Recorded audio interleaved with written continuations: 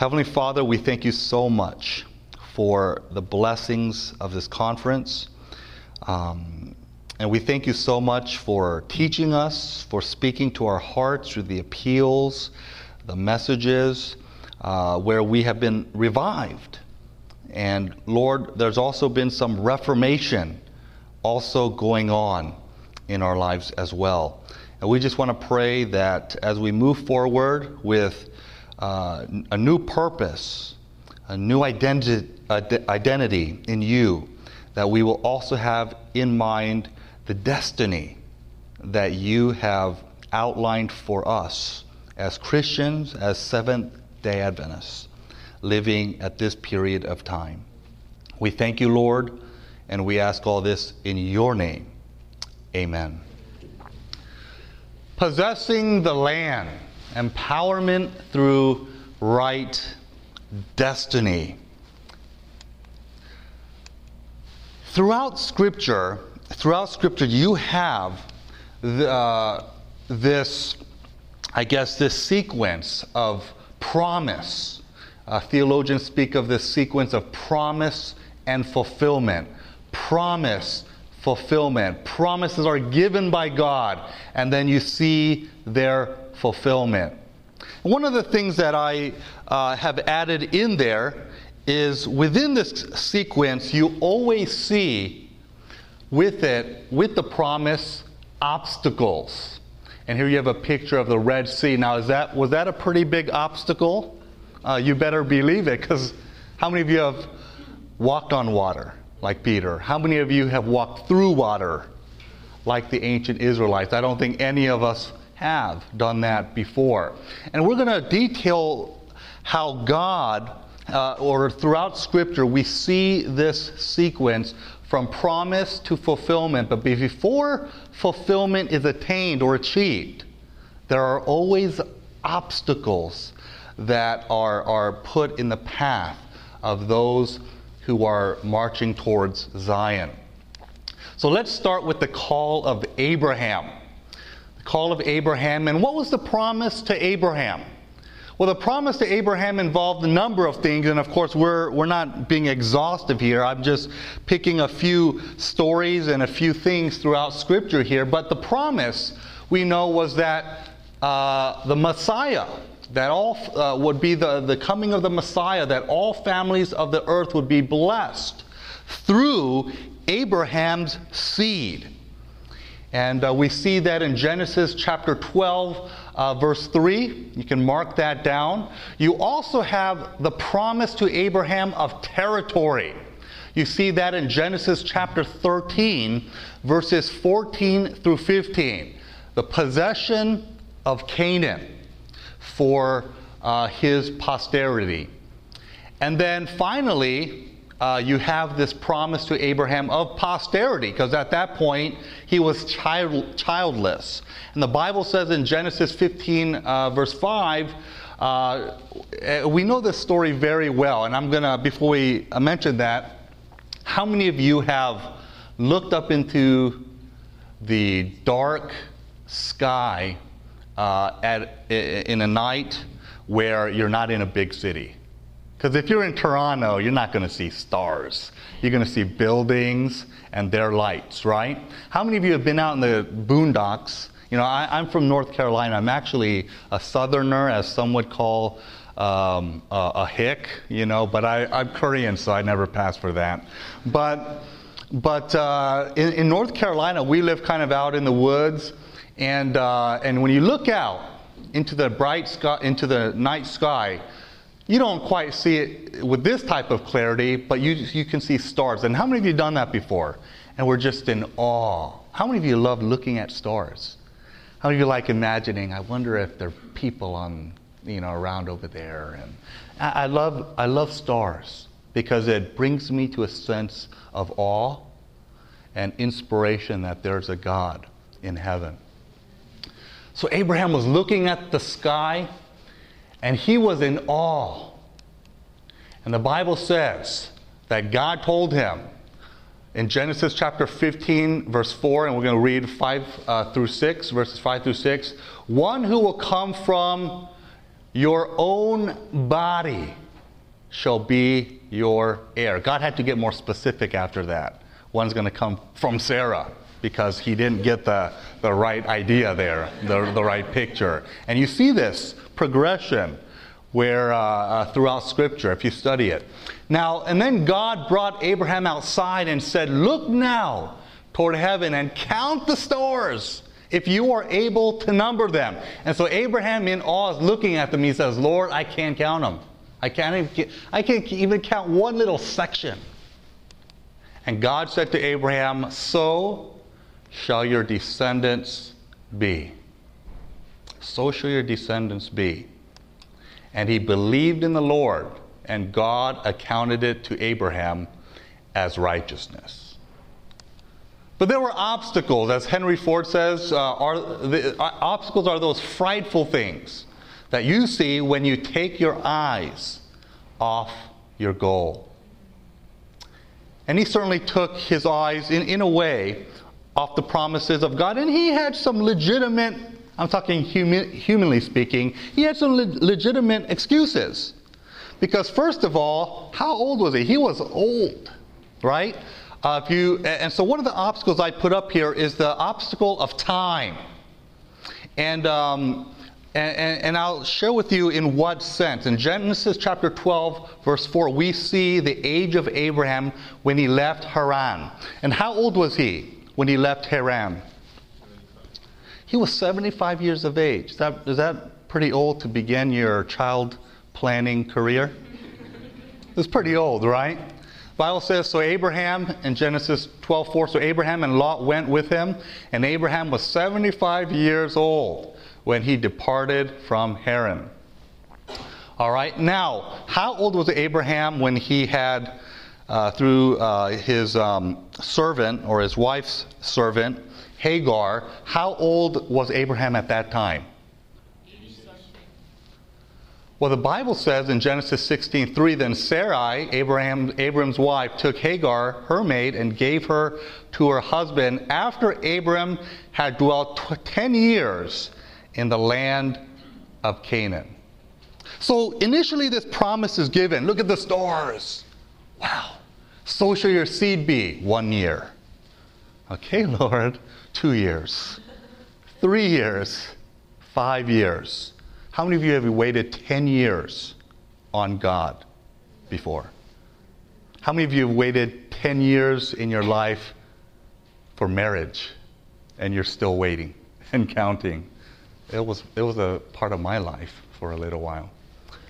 So Abraham had dwelt 10 years. So how old was he when Ishmael was born? Well, in Genesis 16:16, says Abram was 86 years old when Hagar bore Ishmael to Abram. Now, how old was Abraham at that point when he had Isaac?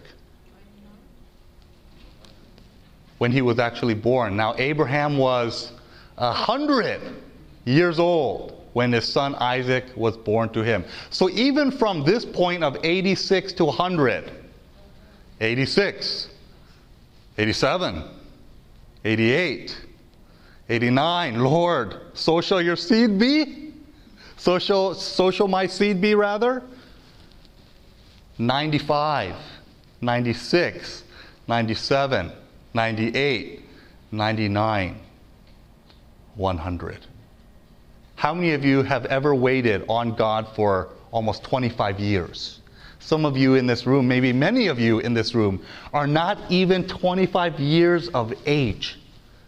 And yet he waited, right, almost a quarter of a century before his son Isaac was born.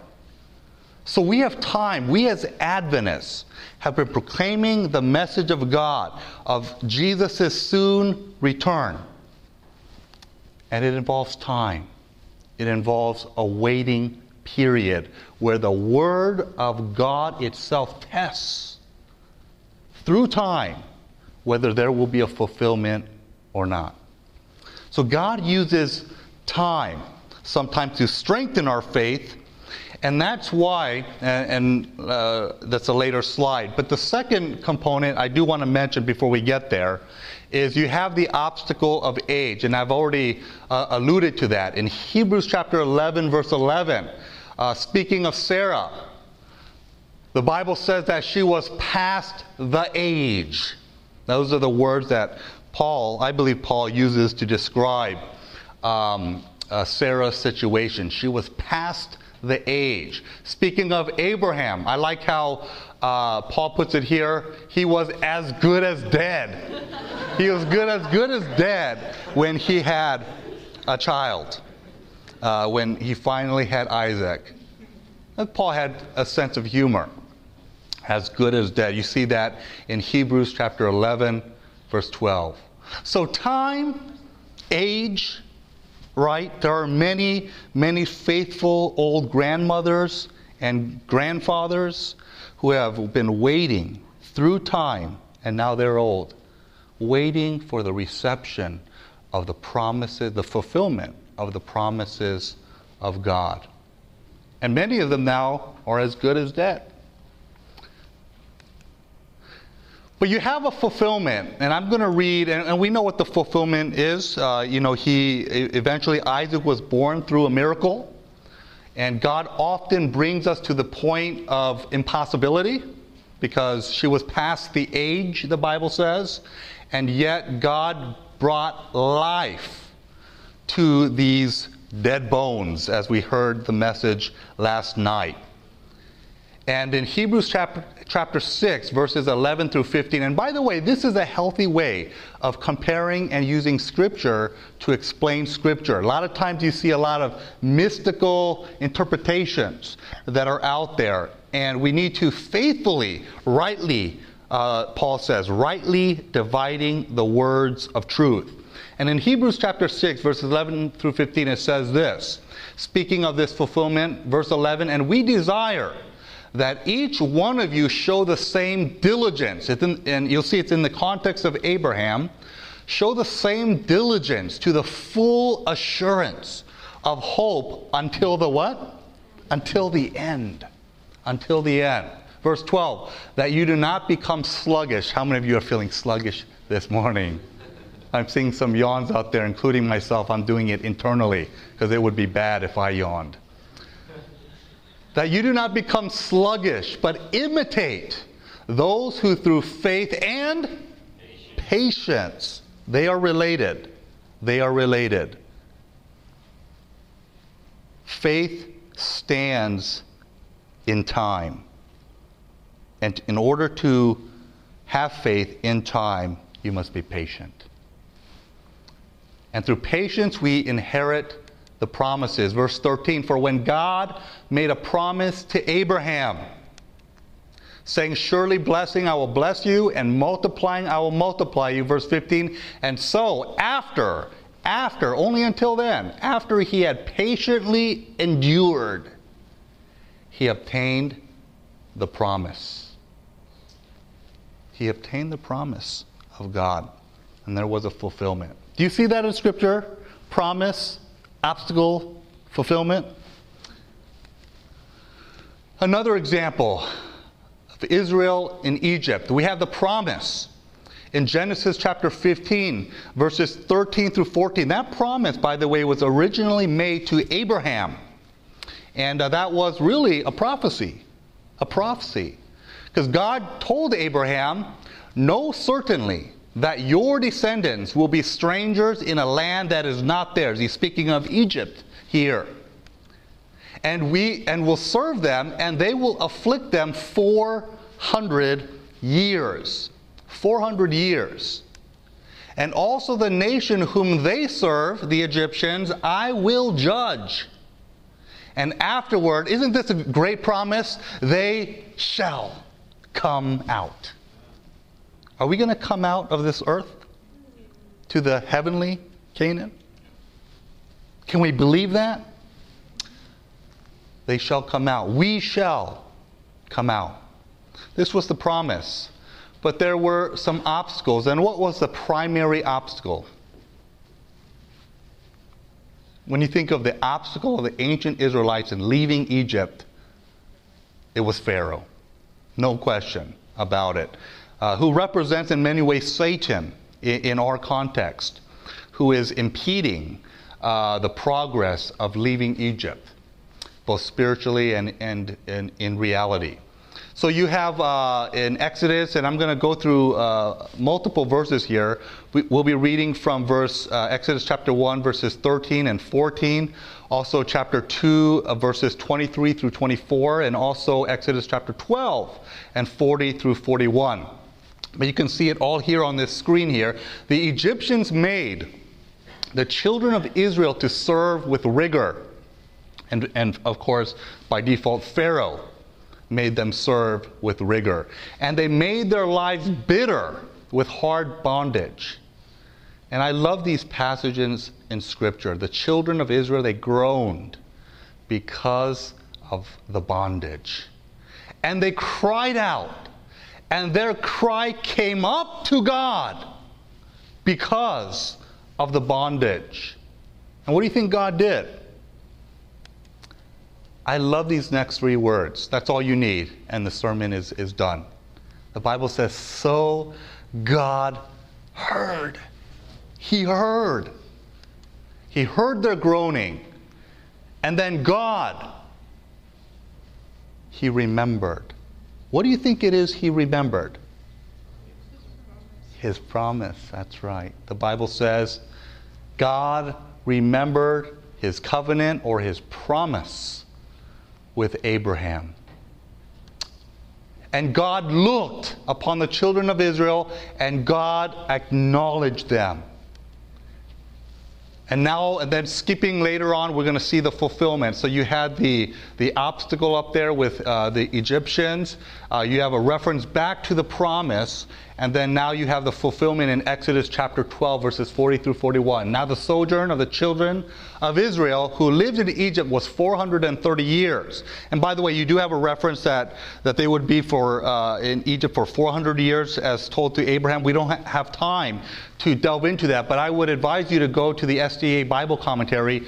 It has an explanation for the difference of 400 years and the added 30 years to that. So I would invite you to do that little study.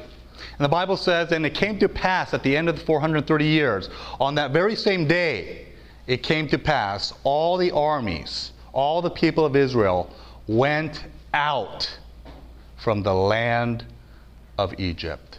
They went out from the land of Egypt. Now, one thing I want us to make note of is that we need to connect prayer with promise. We have to. And what God often does, and you're going to see this throughout Scripture, you have a promise, and then you have the approaching time and the context in which that promise must take place. And then there's a reading and a God, and a reading and a God, and a patience that we are developing where time tests the Word of God in our lives. And this interaction that takes place. See, I believe that, and I appreciate Brother Martin's emphasis on prayer, that when we come to a place where we start wrestling with God and say, Lord, I will not let this promise go. I will not let this go until you fulfill it. Until we start praying that prayer. Ellen White speaks of it this way, that we need to take the promises of God by force. She uses the language force. And what we mean by that is not you take out your gun or anything like that. I know it's outlawed Americans are big on guns. I like the more Canadian laws on that. But anyway, but she says that we need to take it by force. Meaning we come to a place where we say, Lord, it's either the fulfillment of the promises or I die.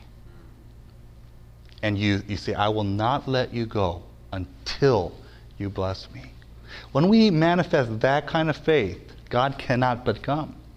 God cannot but fulfill His promises. And we need to remember this. This is vital, and I think that's what we're missing out on today. Whoops. So, give you another example. Ancient Israel before Canaan. And of course, the promise, right? Once they left Egypt, once they were headed towards the promised land, and of course in Exodus chapter 33, verse 1, God tells Moses, and this is within the context of Mount Sinai, because they stayed there for a little while, and God tells Moses to depart, to go up from here, you and the people whom you have brought up from the land of Egypt, to the land of which I swore to Abraham, to Isaac, and Jacob, saying, to your descendants I will give it. I've entitled this, or somewhere in the title you see the words possessing the land. And this is what I'm referring to. God promised his descendants, Abraham's descendants, that he would give them the land, and of course to his sons as well. And this is the promise. But there were obstacles again. And what were those obstacles? What were those obstacles? Is your obstacle sleepiness and weariness? What do grasshoppers have anything to do with the obstacles? Well, the Bible says that they saw themselves as grasshoppers. And that was an obstacle. If you read in Scripture, and by the way, this is where you get the biblical concept of self-consciousness or low self-esteem. You know, and I'm not into enhance. Not that I believe we should push I guess a philosophy of self-esteem, but they really had this low concept of themselves because they did not perceive themselves or see themselves in light of the promises of God. They saw themselves in light of, you would say, human reality.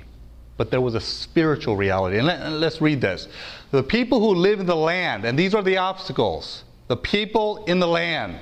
The Bible says in Numbers chapter 13, verses 28, 32, and 33, the people who live in the land are strong. The cities are fortified, and they are very large, the Bible says. And moreover, we saw the descendants of Anak there. And then skipping on, the land through which we have gone and spying it out is a land that devours its inhabitants. And all the people who we saw in it are men of great size. There also we saw the Nephilim, and we became like grasshoppers. How many of you are grasshoppers this morning? Or how many of you are encouraged by the Word of God, ready to move forward in His power? But the Bible says they saw themselves like grasshoppers in our own sight, and so we were in their sight. And so we were in their sight. It's kind of like you look in the mirror. I've had a lot of pictures dealing with that. They looked in the mirror and they saw grasshopper. They saw grasshopper. But then you have the fulfillment. In Joshua chapter 3, verses 16 through 17, you have a whole generation before this happens that you know, the forefathers that passed away. And eventually their children came on through, plus Joshua and Caleb. And you see in Joshua chapter 3, verse 16 and 17, also in chapter 5, verse 12, and also chapter 6, verses 20 and 21. The Bible says, so the people crossed Jordan opposite of Jericho, and they crossed on dry ground. The manna ceased on the day after they had eaten some of the produce of the land. So they're in the land, so that the sons of Israel no longer had manna, but they ate some of the yield of the land. And the people shouted with a great shout, and the wall of Jericho fell down flat, so that the people went up into the city. The first real major victory through a series of victories and failures that God gave to His people. And of course, the promise of possessing the land was deterred by their unfaithfulness.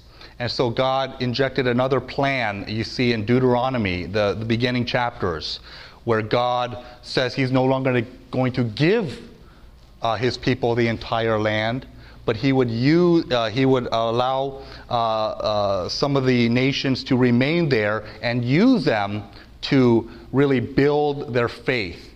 And that's what obstacles often do. And you can read that in Deuteronomy.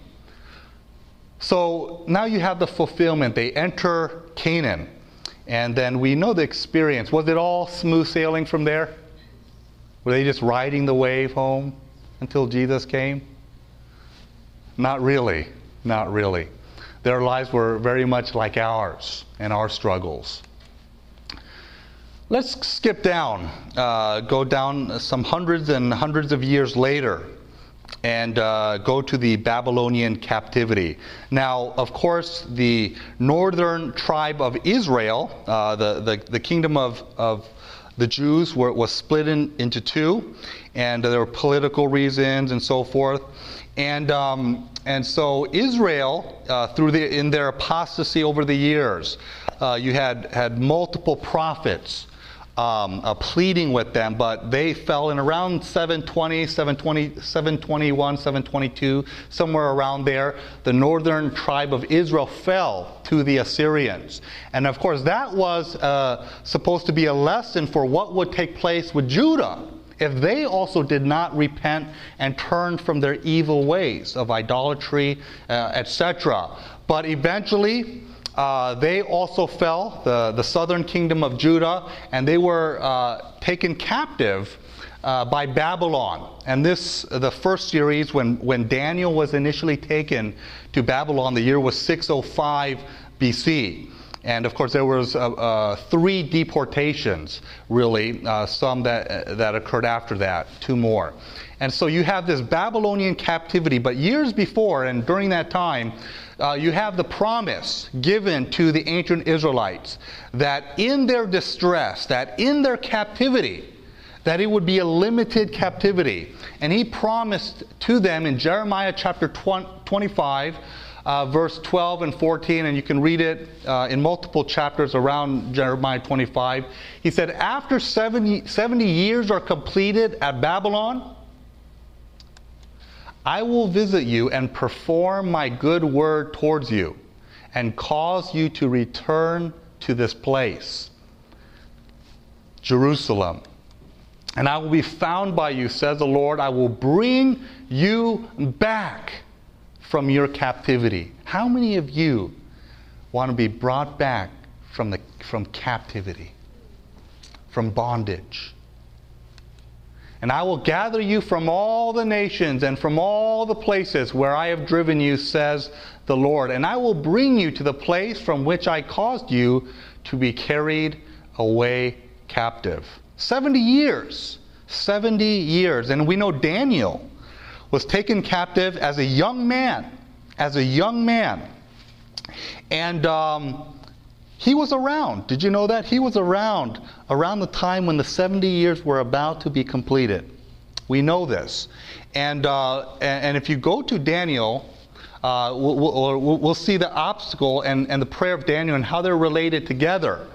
But politically speaking, in the first year of Darius' reign, you see this in Daniel chapter 9, that Daniel was doing a Bible study in Jeremiah.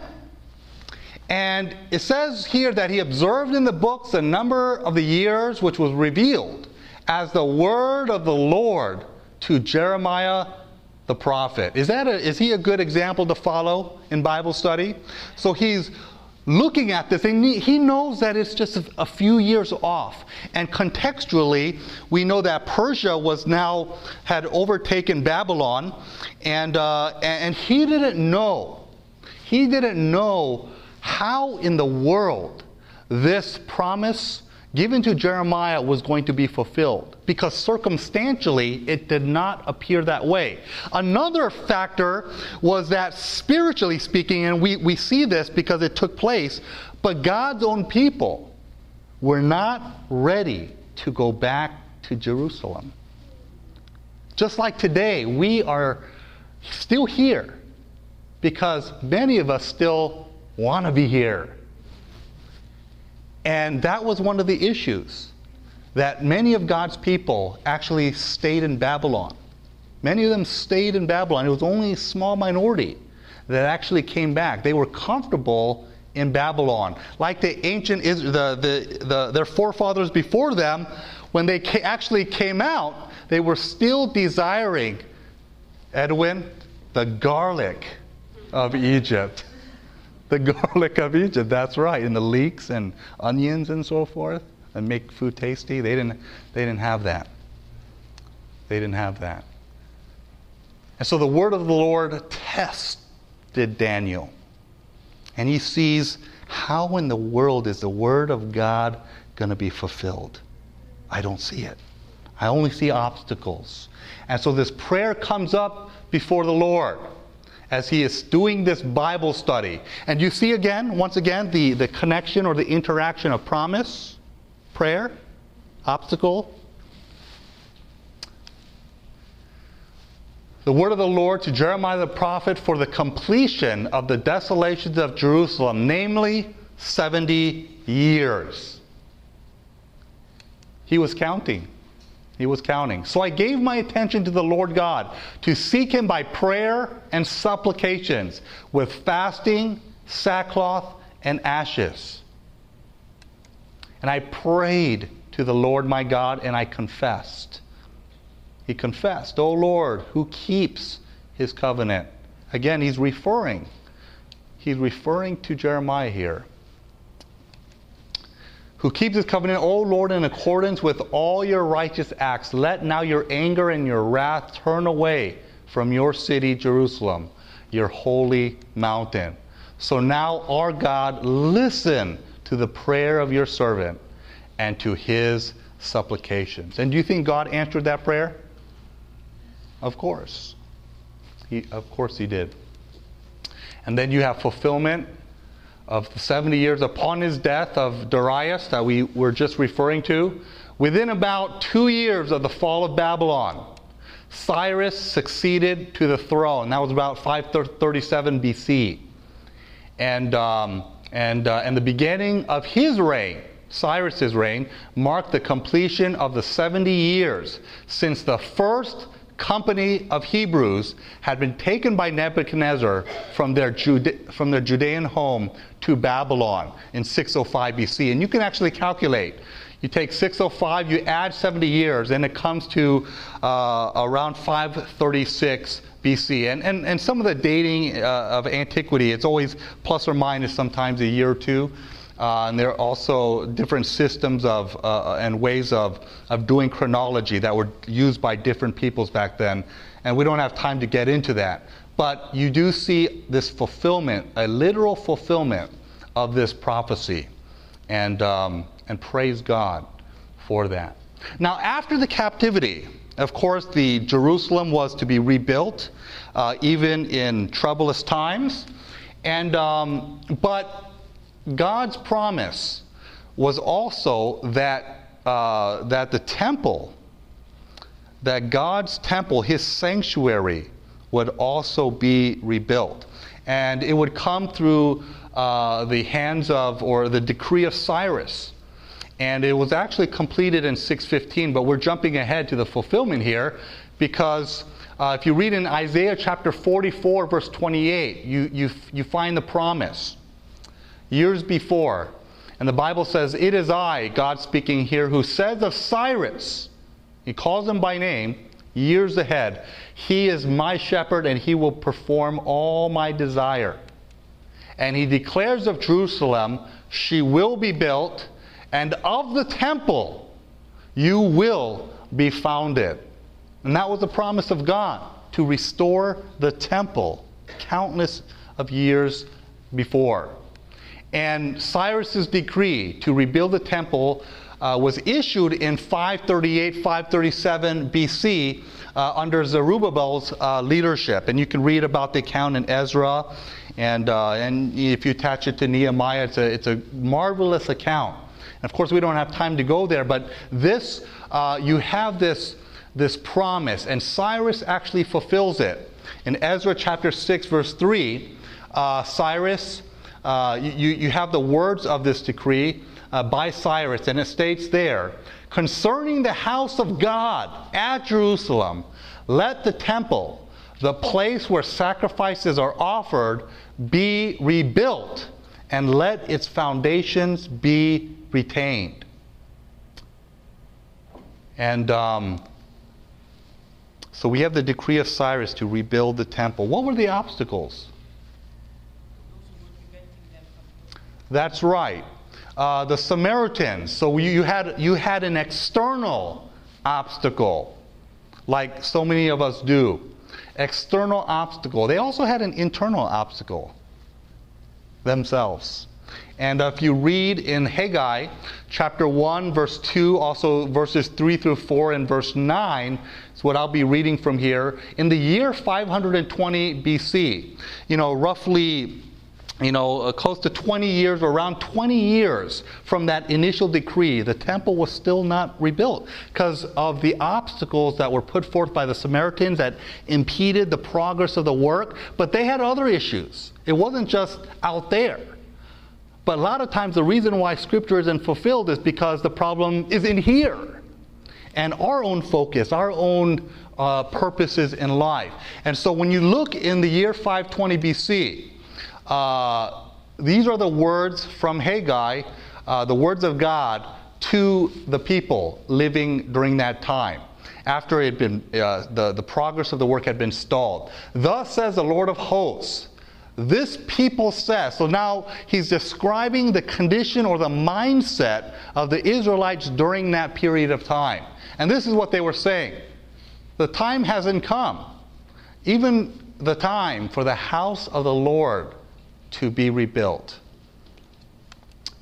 They weren't reading Scripture. Then the word of the Lord came by Haggai the prophet, saying, is it time for you yourself to dwell in your paneled houses? They were so busy building their own homes.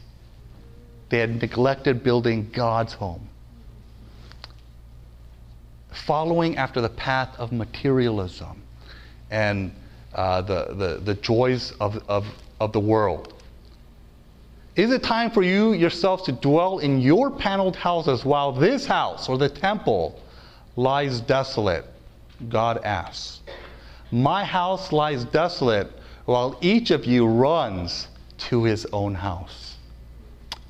And wouldn't you say that describes our condition today?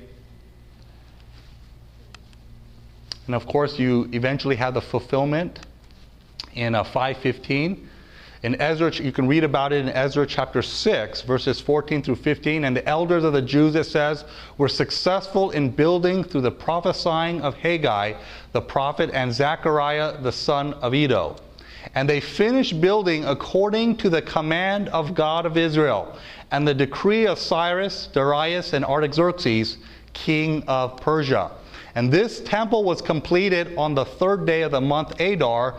It was the 6th year of the reign of King Darius. And that's a different Darius than what we saw in Daniel, by the way. And that was in 515 BC. Again, you have time that tests or proves the Word of God in our lives. I want to close with a challenge. What is our destiny? What is our destiny? What are our promises waiting to be fulfilled? What are they? I put a few up here, and I don't have text to go through each one.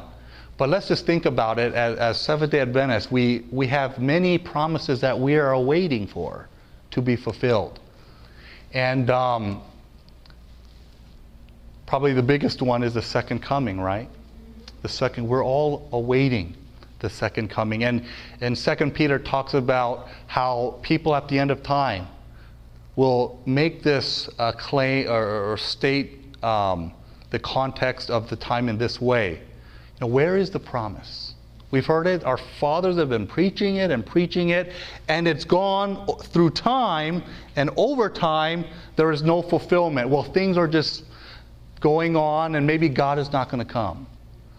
And this is the mindset that many of us are taking on, and we have to remember that God's word, as we have shown, is always fulfilled. And some of us may have to wait 25 years. Some of us may have to wait 70 years. Some of us may die and have to say, take my bones to Canaan. But I know God's going to deliver us, so just take my bones because my home is there. As from the words of Joseph. Take my bones. He believed in fulfillment. He saw the promise. He believed that it would be fulfilled. So you have the promise, many promises for us today. The gospel is going to go to every kindred, tongue, and people. Are you waiting for that promise? Are you pleading with God for the fulfillment of these promises? The promise of heaven, the promise of salvation, the promise of Pentecost, He will do it again. The promise of the latter rain, the promise of the enforcement of Sunday observance, for example, revival and reformation that will take place, the promise of a shaking that will take place. How many of you love this promise? That the dead in Christ will rise again. The promise of a new heaven and a new earth. There are so many promises waiting fulfillment. But there are obstacles, friends. What would you say are some obstacles? And I just want to, can you think, what comes to mind when you think of obstacles? Can you identify with Abraham in some ways? Time, age, right? What else? Trials. Facebook. Focusing on our own homes and neglecting the house, the people of God, and the upbuilding of God's church. We have our obstacles as well. And I want to leave you with this challenge, because all those promises have yet to be fulfilled, and yet God is waiting for Daniels to get on their knees. He's waiting for people to realize that they are in bondage. The thing that Satan loves to do, remember with the Laodicean condition, miserable, poor, blind, and naked, and they know not. We're in bondage today, but Satan has us deceived into thinking that we're free. Into thinking that the promised land is the American dream. Not understanding that we are held in captive to Satan and the bondage of sin. And God is waiting for a people to wake up, to have a correct view of purpose, a correct view of identity, of mission, so that His word can be fulfilled in this generation. How many of you want to go home to the heavenly Canaan? And I believe it takes a group of people just like this, who are willing to come at 7 a.m. in the morning to hear the words of God. And when we have a people that begin to wrestle, as did Jacob, and we begin to say, Lord, I'm not going to let go until you bless me. Until we force, and I say this humbly, until we force God's hand. We force His hand and say, Lord, here's a group of people that are ready. Because you read in Revelation chapter 7, right? The winds of strife are not let loose until the servants of God are sealed with the character of God in their foreheads. And that's what God ultimately is waiting for, to have a people that truly represents Him, so that when He, as talked about last night, as it is blown upon us, as we start doing marvelous things, we will not say, look at Andy M. I am speaking Russian and Spanish, right? As we are being transported place to place, we are not saying, I have the power to jump time zones in a single bound. When God pours out His blessings, He needs a people that have decided beforehand that they will take no credit to themselves, period. And then God knows that it is time. That it is time to pour out His Spirit, because now He trusts us with the power of the Spirit. He trusts us. And that we are ready, that when we get to heaven, when we get into heaven and go through those pearly gates, that we will have no quarrels with our next door neighbor. That we will not hurt God's fellow children. That we truly love each other, not just in deed, but in spirit. That we don't just love them, we like them. Right? We love and like everybody. And when God sees a people who are not possessive of possessions, but are willing to say, Lord, I don't consider any of my possessions my own, but they are all held in common.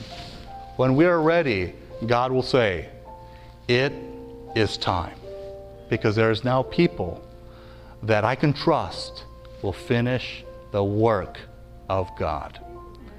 Do you want to be among that group of people? By the way, it's not, as we spoke about earlier, it's not just your decision that effects it, that fulfills that promise. It is only by complete surrender, and only God can give us that surrender. That when we say, God, I can't even give you my heart, just take it.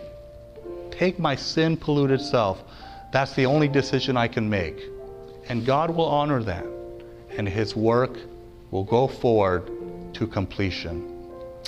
If that is your prayer and if that is your desire, I'd like for you to stand. And as we stand, we're going to have a prayer of dedication that God's promises can be fulfilled by His grace in this generation. Let's bow our heads. Amen. Heavenly Father, we see throughout history promise and impossibility of fulfillment. Humanly speaking, we see impediments, obstacles. And you bring us always to this point where it is impossible for your promise to be fulfilled in human strength, in human power. And sometimes you even go out of your way to make your own promises impossible by reducing Gideon's army from thousands to several hundred, so that we can understand and come to the realization that when your promises are truly fulfilled, we will say it is all of God and all glory goes back to Him. This is the kind and type of faith that we want to have. As the book of Revelation describes, the faith of Jesus, the faith of Jacob that states, that declares, I will not let you go until you bless me. Lord, I believe, we believe. Help thou mine unbelief. We ask for the fulfillment of your promises.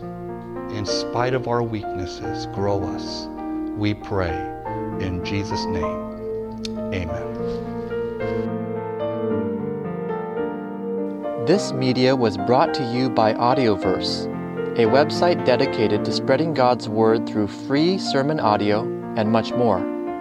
If you would like to know more about Audioverse, or if you would like to listen to more sermons, please visit www.audioverse.org.